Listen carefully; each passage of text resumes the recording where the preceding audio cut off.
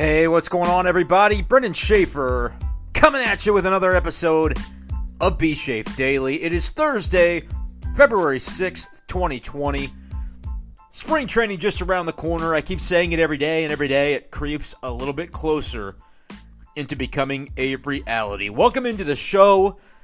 For this Thursday show, as we did last Thursday, I'm hopping into the Twitter questions once again. About once a week, I'll send out a tweet reminding you guys to drop me questions, things you'd like to have me talk about, and you never know, I may end up bringing it up in the podcast. Sometimes I get a question that I find so interesting, I end up having the ability to use it for an entire podcast. It's the only question I have to jump into 30 to 40 minutes of conversation with myself. And it works out great. Earlier in the week, I got a question from Mason on a listener voice message and turned that into a whole conversation about the Cardinals bullpen for this coming season. And you can leave me a voice message if you'd like to be used and played live on the podcast at a date to be named later. You can do that by going to anchor.fm/bschaefer12/message.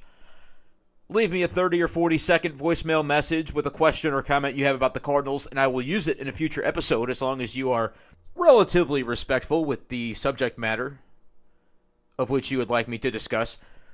I would love to have you do that, but today I've got a bunch of different questions, a kind of mixed bag from Twitter that I would like to just run through as many of them as I can and use that for today's podcast. I believe it was last Thursday when we did that, and so we'll try to make that kind of a tradition we can do on Thursdays or Fridays each week, later in the week. And again, I've said before, when it gets into baseball season, there will be content that y'all will want to hear about on the weekends too. So as many shows per week as I can do. Sometimes the weekend shows will be just as important as the weekday shows because we won't really be able to control when news drops or when big games happen on the weekend versus the weekday. So I'll try to be as daily as I possibly can be with B Schaefer Daily as we head into the season.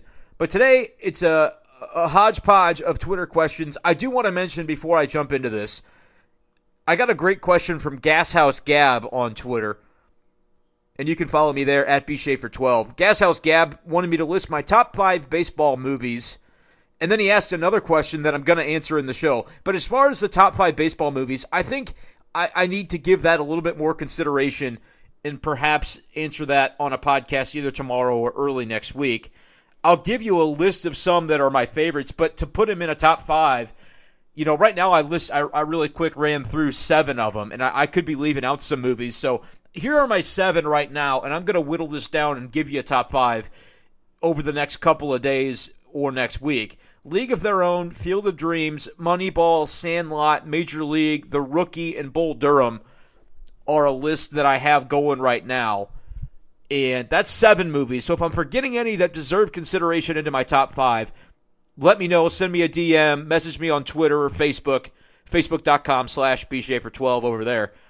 And then that way I'm fully locked and loaded when I go into this of the mindset of trying to whittle down to my top 5. Another baseball movie that is totally panned and people didn't like because it was just kind of a corny movie. It's about the Cape Cod Baseball League. It's called Summer Catch with Freddie Prinze Jr. And in the movie, he's a pitcher, and his catcher is Matthew Lillard, the guy that plays Shaggy in the live-action Scooby-Doo movies. And then Freddie Prinze, of course, is Fred in those movies. So that's a terrible movie, but is one that I like. It won't make my top 5 because, again, it's not high quality. But as far as like bad movies go, I enjoy that one. And it's kind of fun. The Cape Cod Baseball League is that they made a movie about that. That's kind of interesting. But yeah, give me your baseball movies so that in a future podcast I can do a better job with an all-encompassing list. If you have one that's your favorite that I haven't mentioned yet, I want to do my due diligence before I jump into that. But the other question that was asked by Gashouse Gab, and that's where I'll start this show today, he asked, would Peak Albert or Peak Gibson help this Cardinals team more? So if you were to take peak Bob Gibson or peak Albert Pujols and suddenly be able to add that player to the 2020 Cardinals, which would help them more? And I thought about it for a minute, and I thought, man, I know Albert is fantastic, and I was, a young fan during his peak, so I got to watch it and appreciate it. Obviously was not alive for Bob Gibson's peak.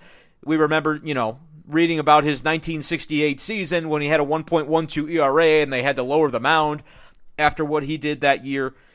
And the more I thought about it, I'm going to be strategic and it's kind of a way to hedge a little bit, because I'm going to answer the question as it's asked, not, who had a better peak at what they did respectively. But I can say Bob Gibson would help the Cardinals more, because this Cardinals team already has Paul Goldschmidt at first base, and he's pretty good.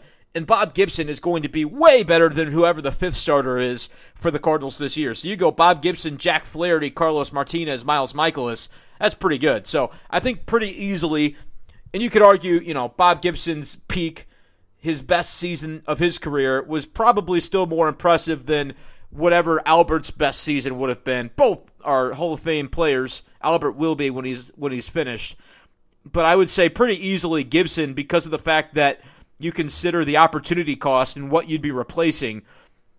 Albert would be not replacing Goldschmidt, because somehow you'd have to put one of them in the outfield, but that kind of decreases the benefit of having, the upgrade, because if you're sticking Albert in left field or whatever, it's not quite as beneficial, because you've already got a good first baseman defensively in Goldschmidt. Both were good defensive first baseman in their prime. But whatever you'd be replacing there with Albert, I don't think the benefit would be quite as high as replacing your number 5 starter, which could still be somebody pretty good. It could be Kwang Young Kim, or it could be Adam Wainwright. Maybe you consider Dakota Hudson as your number 5. Whoever it is, I still think the upgrade to Bob Gibson is probably greater. Now, the bat in the lineup, going Albert, Goldschmidt right in the middle, you'd have your cleanup hitter, that's for sure, one way or the other. But I'd have to lean Bob Gibson. If for no other reason than I'd love to see a prime Bob Gibson pitch and see how Twitter would react to that guy. So that's my answer for that one. Another question, this comes from Caitlin, and she even responded to another of my tweets and said, hey, you didn't do my question, what gives? I'm getting to it now, Caitlin. I wanted to give a little bit of thought to it. She asked me, and this is definitely the most creative question I've received so far. Caitlin asked me to rank the players from most likely to be able to eat the moon if it were made of ribs to least likely to be able to eat the moon if it were made of ribs. And this is obviously an important topic as we get into the Cardinals entering the 2020 baseball season. So I'm going to bring it to you here. Some of the least likely guys, I think it's kind of easier, because you can look at some of the guys who eat real healthy, and you don't know if they've got the ability to pack down a bunch of ribs. Like Matt Carpenter, I think, is more of a health eating guy. I think Paul Goldschmidt's a guy that would, take care of himself. Not that the guys I'm going to list don't take care of themselves, but the Cardinals got a lot of lean, mean machines on this team that I think the list of guys that would not be able to do so is probably longer than the list that could do so. We don't have any Jonathan Broxtons on this year's St. Louis Cardinals. Alex Reyes is a guy that's lost some weight again, so he's looking pretty lean these days.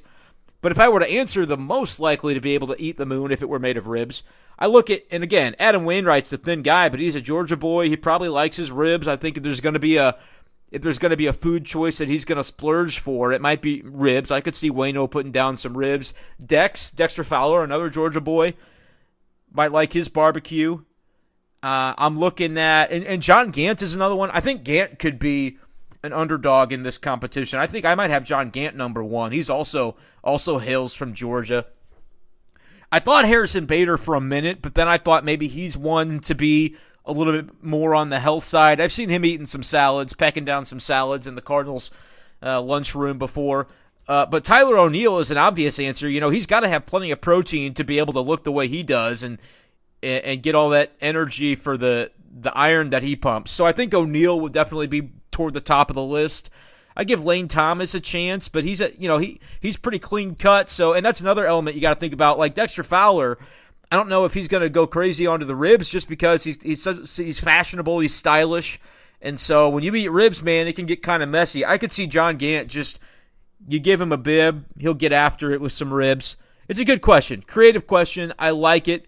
I apologize if my answer was not creative enough, but those are some of the guys that I think would be interesting if the Cardinals were to have a rib eating competition. We'll dive into the next question. Duke asks me, of the non-roster invitees, who do I think will be the biggest surprise that could either be for a good or bad reason?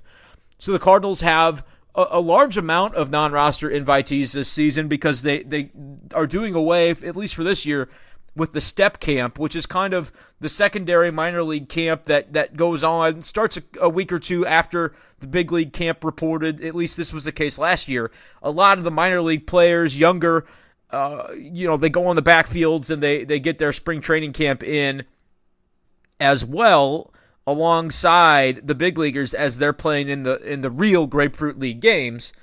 And sometimes you'll see some of those guys called up temporarily from step camp to get to play in some of those games.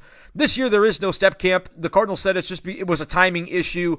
Didn't think it was worthwhile based on when the minor league seasons begin and just the time allotted for spring training. Rather than have the step camp this year, they just made big league camp a little bit larger, and so guys like Nolan Gorman, Matthew Liberatore, guys that may not have been necessarily invited, have been invited as non-roster guys, and so those are the guys that people are going to watch, those two top prospects. Dylan Carlson's another one, so I don't know that any of those three would be able to surprise you in a good way, because we're already kind of keying on those guys as we enter spring training as guys that you'd like to look out for. But guys that maybe not as many people know about, this John Nogowski is a player who was with Memphis last year. Not really as much of a prospect the way you think of prospects, because a lot of times when we talk prospects, these are younger guys who are still developing and are on the come and could potentially, rise up as they get into age 23, 24. Nogowski's a 27-year-old guy, but you look at his numbers last year at Memphis, he's a guy that, when you talk about that Jose Martinez role that has been obviously left open by Martinez when he goes to Tampa, Rangel Ravelo is somebody that would be getting consideration for that role off the bench. I think John Nogowski, though he's not on the 40-man roster, is another guy to pay attention to, because Ravelo's numbers with the Cardinals last year, when he did get opportunity, they weren't that great, and so I think to just go ahead and anoint him with a bench spot is a little bit premature. Even though he's on the 40-man roster, if Nogowski is playing better, his numbers at Memphis last year, I know the PCL was a hitter's league, but he went .295 with a .413 on base percentage, slugging .476. Nogowski hit 15 home runs and 380 at-bats for an .889 OPS. So he had some pretty strong numbers down there. He's 27 years old, so like I said, he's not a young guy. He's not really a prospect, but if he comes out and mashes in spring training, he might be a guy they give a little bit more of a look to potentially, I doubt out of spring training he would necessarily be on the roster because he's not on the 40-man right now. But if he plays well in spring, makes a good impression, goes down to Memphis, continues to hit, rather than just be, you talk about Jose Martinez, he came up when he was, 28, 29 years old for the first time. And so Nogowski, not necessarily a prospect, but we've seen before with Martinez as a great example that guys who are, career minor leaguers who haven't really had their shot, they can hit, if they show they can hit and they get their chance because of an injury or whatever. Nogowski, and I saw him play a couple of times last season when he was with Memphis, could be somebody that's interesting if he continues to just mash. He's going to have to demand some attention from the higher ups in the organization, and I think he'll get a chance this spring to show what he can do, despite the fact that his age is a little beyond what you would consider for a prospect. So on the hitting side of things, that's somebody that I'm kind of looking at. And whether or not this pans out, I'm going to say his name anyway. You guys remember Rob Kaminsky that was traded a couple years back for Brandon Moss when the Cardinals got Moss. And at the time, the left-handed pitcher Kaminsky was a young prospect, on the pitching side, a top prospect, ranked highly in the organization. And so when he was traded away for Moss, some people, myself included, were kind of like, that's kind of a bummer. I would have liked to have seen what that guy could turn into, a former first-round pick. But he's kind of been someone who has shifted to a relief role through the minor leagues. And if you look at his numbers over the last couple of seasons, you think about this trade and you're disappointed at the time, but then it turns out he never really turned into anything because he never elevated himself to the major leagues. And so it's fine. It's not a bad trade. And obviously now, he was let go by whatever. He was with Cleveland and the Cardinals signed him back. You look at his numbers last season, He was pretty good in in Double A, had a 2.3 ERA. Struggled a little bit when he got to Triple A, had a 5.11 earned run average, but back in 2018, he had a good performance in the Arizona Fall League. You look back since shifting to relief, he's been a little bit up and down, but has had enough to where I think it's interesting. At age 25, the Cardinals are giving him a shot as a non-roster invitee. Could be somebody that down the line could get a chance in the Cardinals bullpen if he's able to turn things around a little bit and build on some of that success that he's found at the lower levels of the minor leagues. Has yet to do really well in AAA, but his numbers mostly throughout the last few seasons in AA have been pretty strong. And so, while again, he is not somebody that's really at a prospect age anymore, could be somebody that, as a reliever down the line, could, if he makes an impression in spring, be on the radar for later in the summer. Those are a couple of guys I'm looking at. Last year, I know it was popular to talk about Max Schrock as somebody. He never really was someone that impressed me too much. Just kind of a contact guy, middle infielder. Not a lot of walks, but didn't strike out a lot. Just, buoyed, I think, some years by a high BABIP, and so didn't really do a whole lot last year at AAA, but he'll be there. He got a lot more attention over the past couple of years as somebody who was a prospect. Middle infield, I think the Cardinals got plenty of those guys, and so I'm not sure that he'll necessarily burst onto the scene. Ivan Herrera, depending on how much opportunity he gets, they talk about him as kind of the next up-and-coming catching prospect behind Andrew Kisner.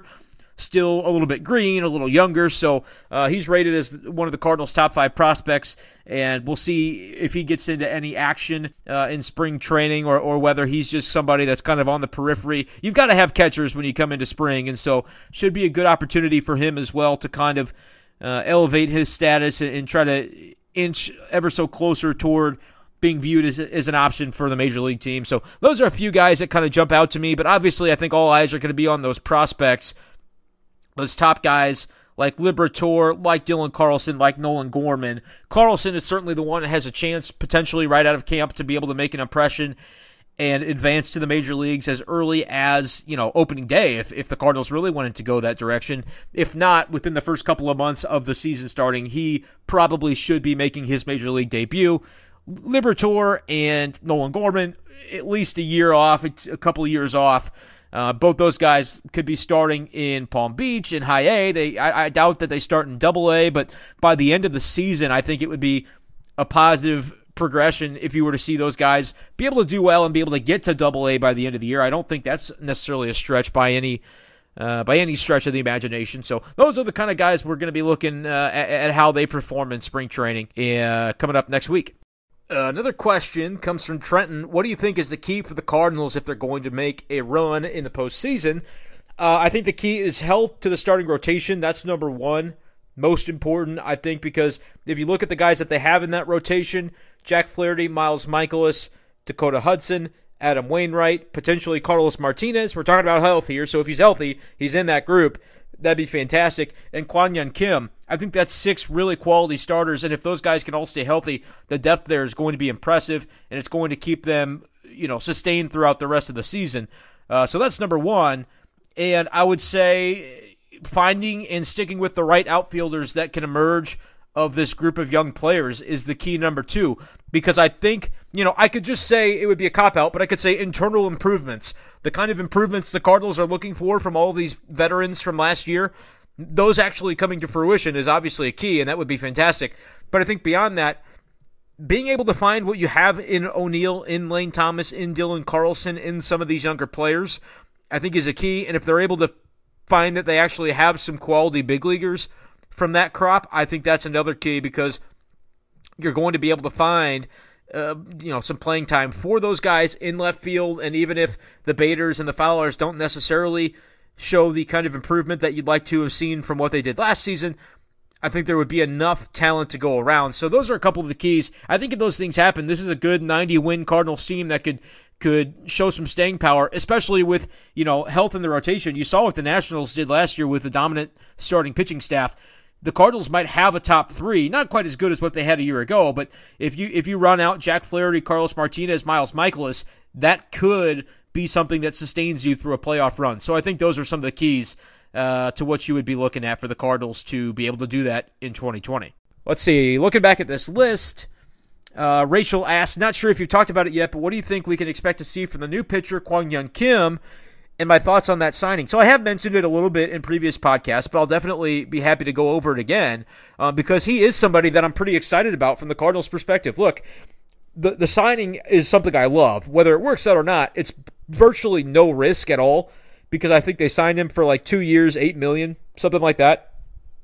So $4 million a season is nothing. You saw what they were able to get out of Miles Mikolas in his first season with the Cardinals in 2018 when he had an ERA of 2.83, I believe it was, and pitched 200 innings. So he was sensational. And coming from overseas where he was a workhorse, a durable starting pitcher, that's kind of what you've seen from Kim in his recent seasons. He's a low walk guy, decent strikeout numbers, almost a strikeout per inning last season. But he's the kind of, even though he gets strikeouts, he's also successful in a pitch to context. And I think that's perfect. It really fits with what the Cardinals can do defensively, especially across the infield. So if he's a guy that can limit home runs and continue to pitch to contact, I think he should be able to have success. And if he does get into that starting rotation, which I hope he does, I've said time and time again, I don't know how he fits into the rotation because I know that in order to get him in there, there's somebody else that you're expecting to be a starter that would end up not being in that rotation, whether it's due to injury or they move somebody to the bullpen. But I think if Kim does get in there, I think he could easily be a guy that, we're talking about at the end of the year as a big surprise. I'm kind of, and again, I haven't seen him pitch live. I'll get to see him when we get down to spring training next week and be able to have a more refined opinion on the topic. But just looking at what I've seen from videos and on paper, he seems like the kind of guy that we could be talking about in September, like what a stud he's turned out to be, a very viable number 2, number 3 starter who's thrown 185 innings for this team and had an ERA of 3.5 and, goes deep into games. Like he could be that kind of pitcher, and to do it from the left side is something the Cardinals have really not had. You talk about Jaime Garcia, he had some good years, and people remember him for more of the injuries and things that went wrong because he wasn't a very durable pitcher, but he was electric when he was on. I think this guy, Kim, could end up being a combination of more durable but have that high-end upside. And to be able to get him for such a small risk, I think is fantastic. Now, could you have made an argument that the Cardinals should have gone in for somebody like Madison Bumgarner or Dallas Keuchel or Hyun-Jin Ryu, another left-hander? Those three were lefties that were on the open market in free agency and signed longer contracts for more money than what the Cardinals got Kim for. You could definitely make that argument because, the Cardinals always have room to spend more money, and if it was a worthwhile addition to the roster that you think could help them win games, I think that would have been a great thing that they could have done that would have been, cheaper and more affordable than the Arenado or a Mookie Betts or things that would just go above and beyond what I think Bill DeWitt is willing to do. You could have done those things, and it could have been probably within the structure of the payroll that they have for this coming season, in the seasons to come. But then again, in September, October, we could be talking about, okay, take those three, consider what they signed for, and then consider Kim. Kim might end up being better than those guys straight up. So I'm not saying that it's more likely that he will be, but with starting pitchers, any of them can get hurt. Anything can happen. And so I think the Cardinals feel more comfortable taking a risk on a guy that they believe in and doing it for a more affordable rate. Yes, you'd like when they do go above and beyond and pay somebody that it's somebody worthwhile the next time that happens. But, at this point in time, when you look and see what the Cardinals do have in their rotation, I feel pretty decent about it. And I think even though they didn't make a splash, a huge addition, Kim could end up being more than you think he's going to be. He could end up bringing a little bit of something to this rotation this season. I'm really excited to get to see what he can do. And interestingly enough, right as I'm recording this podcast, I get an email from the Cardinals that they have made a waiver claim for Ricardo Sanchez, a 22-year-old left-handed pitcher from the Seattle Mariners, and have designated infielder Ramon Urias for assignment. Sanchez, 22 years old, made 27 starts last year for the Arkansas Travelers, going 8-12 with a 4.44 ERA. Arkansas of the Texas League, so that's Double-A. So an addition made to the Cardinals' 40-man roster. Obviously, decent numbers at Double-A. 22 years old, so probably not somebody you're expecting to make an immediate impact, but another lefty added to the starting rotation depth within the organization. So there's a little news drop for your Thursday. I don't have a lot to say about this kid, but Ramon Urias, if he's claimed, he'll be with another team, but is a guy, an infielder that, the Cardinals liked. He got a lot of pub last spring, I remember, during spring training as a player they liked a lot. But again, I think, as I just mentioned with Max Strock, not to say these guys are a dime a dozen, but you've got a lot of those kind of infielders. I know Edmundo Sosa is another one. Guys that can hit a little, they can play some good defense at multiple positions.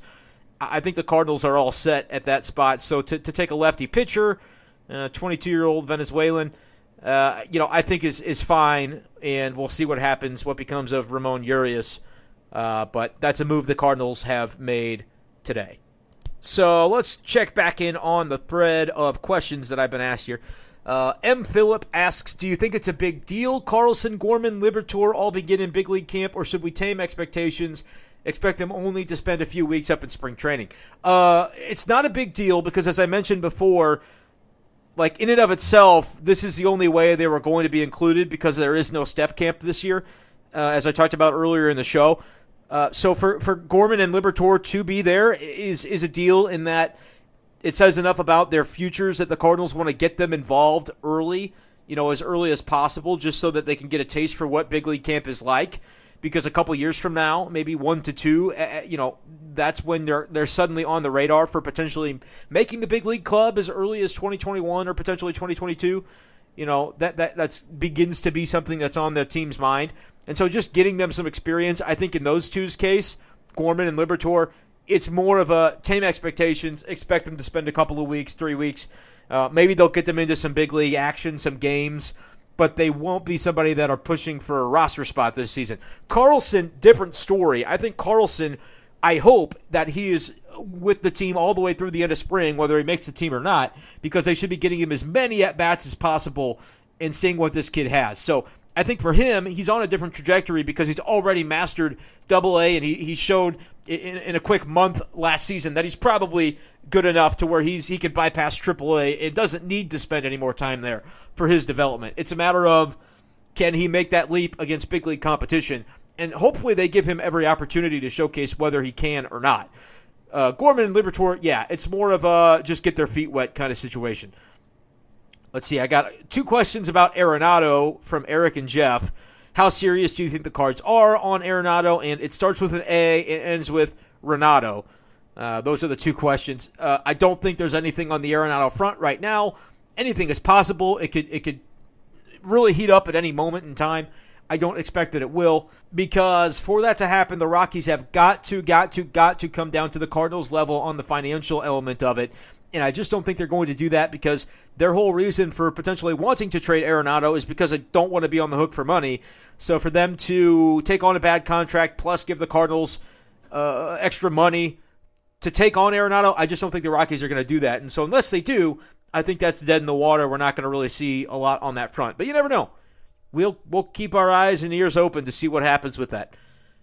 Brian asks, I like to hear your opinion on the Battlehawks and what the support will be like in St. Louis despite losing our NFL franchise 4 years ago this month. I think that STL fans will be energized when the XFL starts up this weekend because they do want to show that they're a football market and that it matters and, they like their sports. And so I think that there will be some good support. But again, if the product of the XFL doesn't have staying power, it's got to prove itself as a product. We know the AAF, kind of came into the picture last spring and then faltered very quickly. Will the XFL have a little bit more staying power? I am basically ignoring it for the most part. I'll kind of tune in if I'm available to watch, but it's not something I'm paying a whole lot of attention to. I do like that they have some former Mizzou guys on the roster, and it's kind of a cool thing. Football in the spring, why wouldn't you like it? But it's nothing on the level of the NFL as far as retaining my interest until it proves otherwise. But hey, if fans in St. Louis are energized about it and they want to pack the dome with however many people, it's not, you talk about a sellout. They're not going to open up the entire dome with tickets. So whatever they open it up to, if it's half capacity or 40%, and they sell that out, that would be pretty impressive. I wouldn't expect it, but if they do, more power to them. It's just not something I'm paying a whole lot of attention to as of yet. But yeah, it'd be great for St. Louis to get the NFL again someday, in my opinion. Is that going to happen? No, I don't think it's very likely at all. But I'm still a football guy, and the NFL is the biggest league going, as much as they're crooked and corrupt. So I like my city to be involved in the big things. So that's why I would want to have the NFL. It doesn't really get more complicated than that. But yeah, we'll see what the Battlehawks have going on here this weekend for the first time. Mark asked me, should Busch Stadium have been built with a retractable roof? No, although I think you can make the argument that it would be better for baseball fans in April and October and September to maybe be more willing to get out there and go to games during the colder months of the season. But no, I'm not a big fan of retractable roofs for baseball because then you give them the ability to just leave it closed most of the time, like at Miller Park. Like Miller Park, I remember, at times last season, it totally could have been opened up because it was beautiful early in the season, and they still left it closed because that's their tendency. Although later in the year, they had it open and it started raining. So, you can't win for losing in that situation. But no, I'm not a big fan of the retractable roofs necessarily. And let's see. I got one more question here, and then we can wrap the show up after this one. Skate Boys Skate asks me, how do you level the team's stated goal of not giving out albatross contracts with the numerous deals they've given to players past their prime? Yes, there's not a 10-year, $250 million contract on the books, but there are a lot of bad contracts that are, for less money. And this is a great point, and it's basically what I ended the show yesterday talking about. And I really went into depth on this for like 10 or 15 minutes. So if you missed yesterday's show, that would be episode 9. This is episode 10 that we're wrapping up here. I would say without a doubt you should go back and listen to at least like the second half of episode 9. Because I talked about it yesterday. I'll go into it here a little bit briefly before the end of the show. The Cardinals have always been wary of the 10-year, $250 million. The Stanton type of contract, the Albert Pujols contract that he got with the Angels. The Cardinals didn't necessarily, want to go to that level. There were other reasons that Albert went with the Angels instead of the Cardinals.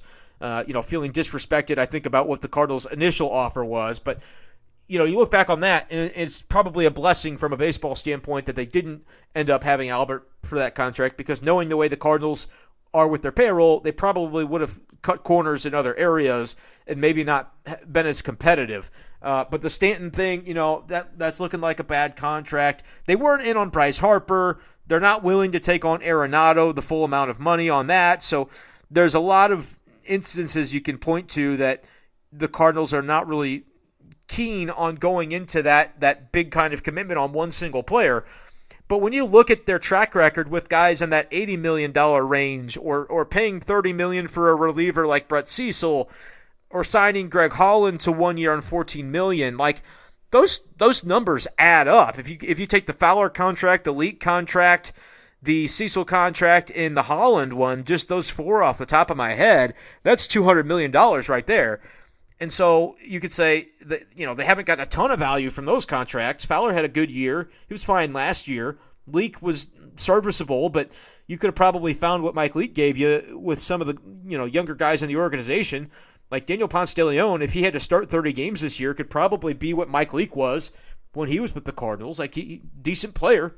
They could probably do that, and you don't have to pay for him. So it is interesting, and I do think that looking at those kinds of deals that the Cardinals have doled out in recent years and seeing how they haven't necessarily panned out with a high degree of success, I think it has impacted the way the Cardinals view free agency, not only in this offseason, but will have that similar impact going forward. Talk about Nick Castellanos signing with the Reds for $64 million. He might end up having a good season or two for them. He might end up having 4 good years for the Reds, but those are the kind of contracts that I think the Cardinals have to be a little bit more selective with when they hand them out. And they thought to themselves, okay, and Marcell Ozuna is another player that's a great example. You can look at what he was asking for. Evidently, the Reds, he turned down a deal from them, 3 years, $50 million, and ended up signing for 1 year and 18.5 with the Braves. So if he was asking for 3 years, $50-60 million from the Cardinals could say, all right, do we sign that kind of deal and potentially have a situation where he's Dexter Fowler, or he's maybe a little bit better than Dexter Fowler's been for us, but it doesn't move the needle to a remarkable degree? Or would we rather take a shot and see if in 3 months we view Lane Thomas as somebody who can be that same player or better for $500,000 a year. Tyler O'Neill, another example of a guy that they have in-house that they might want to find out what he would be if they gave him 500 at-bats.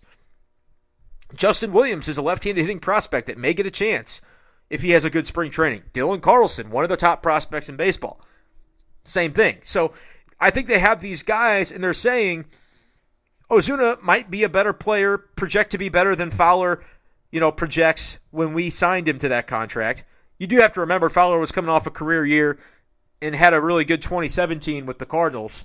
That was 2017, right? Yeah, the year right after the Cubs won the World Series with him in 2016. And so looking back at what that contract has been, kind of up and down, you could say, look, I know Ozuna, maybe a couple years younger, has a little bit more of a different style of game, more of a power hitter. He could explode for 40 home runs this year and eclipse 100 RBIs and be an 850 OPS guy or better. But he wasn't that with us, and we're tired of waiting around because we might have a guy that could kind of be that already in our system, and we'll never be able to find it out unless we give him playing time. So we're going to go a different direction this year, for better or worse, and we'll have to live with the consequences, positive or negative, of that decision. I think some of that, the element that fans are not very keen on, when I look at Twitter and they talk about they didn't add an outfielder, they didn't add a cleanup hitter this offseason, I think some of those things are maybe learning from their not-too-distant past and saying, we don't want to sign what we consider to be a mid-tier free agent to a 4-year contract and be on the hook for him for the next 4 years when we might only want him because we feel like we have a need right now in this season, and that need might not exist a year from now once we find out that Lane Thomas is actually a pretty good player. That's what they had with the Dexter Fowler thing. They had Tommy Pham emerge as a capable player like 3 months later. He was suddenly like, oh yeah, he's pretty good. Why didn't we know about this guy before? So I think rather than signing those longer-term contracts, the Cardinals are looking for shorter options in free agency or in-house options. And I'd like to believe that comes with the side caveat of they are now maybe a little more willing to say, as long as they pick the right mega contract, they could potentially look at one and sign one. I don't know if that's true. I think eventually they'll have to dip their toe into those waters and sign a guy for $200 million total. But again, you got to make sure it's the right guy, because that will set the Cardinals back if that signing goes bad. It'll be self-imposed. Like, it'll be because they decide, yeah, we now look at our payroll. We've got all this money going toward one player that isn't producing for us. We can't afford to take another risk like that and lose, because we've already got ourselves on the hook for this money over the next 5 years or whatever it is. And if you would look at the guys that they potentially could have done that with so far, Arenado notwithstanding, because that would be via trade, we saw David Price they went in on, didn't get, and it turned out to be a blessing. Albert Pujols, same thing. Giancarlo Stanton, as of now, it'd be a blessing because he wasn't even healthy last year. So you got to make sure. I mean, I'm all for the Cardinals going in on those guys. Bryce Harper, had you done it, I think it would probably pan out. I think he'll still have a good career. He wasn't out of this world amazing last year, but he was still Bryce Harper. He stayed healthy. He played the season. And he's still pretty young, so his prime, he's right in it. So it's interesting that the guys that they were inclined to go above and beyond and make a run at didn't get him, but had they got him, we'd be looking at it like, oh, that wasn't good. But the guys they didn't really express any interest in, Max Scherzer, Bryce Harper, Manny Machado, it looks like those could end up being pretty good deals for the teams that ultimately signed him. Anthony Rendon, we'll see. These are guys the Cardinals were not even rumored to have any interest in necessarily, that would have potentially been pretty interesting plays for them. And then they are interested in Arenado. We'll see if anything comes to pass on that, and over time, we'll know whether or not that would have been a good addition or not, whether they get him. It doesn't really matter. We'll get to see what his career plays out as and what the value of his contract ultimately becomes. It's just kind of interesting to view, though, the way the Cardinals look at things. I agree with the question about, okay, we know they don't like these mega contracts, but these other mid-tier contracts that they've been signing guys to, and you could even talk about extensions to a guy like Matt Carpenter. The jury's still out on the Miles Mikolas extension. You look at some of these extensions, it's like, have these really been panning out? And then there's an extension sitting there right in front of you that you'd love to see happen, Jack Flaherty. I don't know if it's going to happen because I think that would dip into the tier of crazy money. If you're Jack Flaherty, why would you sign an extension right now if you believe in your health and your ability? You're only going to become more of an attractive asset as time goes along, as you stack up these Cy Young caliber seasons. If you're Jack Flaherty, I'm not going to take the quintessential standard Cardinals extension for a pretty good player, because if I'm Jack Flaherty, I'm a superstar, baby. I'm not signing for, this is what the smart money would say, and you're buying that security. No. If I'm Jack Flaherty, I'm like, here's my Cy Young season in 2020. You want to talk extension now? Okay, here's the number. Oh, you don't want to yet? Okay, I'll put another Cy Young season together. Here's the number. Year from now. Now we're into arbitration. It'll be like the Mookie Betts thing, where he's just going to become so valuable that his earning potential shoots through the roof, and then the Cardinals have to say, are we going to lose this guy? We're going to have to trade him. I'm telling you, the Flaherty thing, if he continues to pitch like he did last year, it's going to be interesting. I don't think the Cardinals are in a position to sign him to an extension right now. I mean, they could.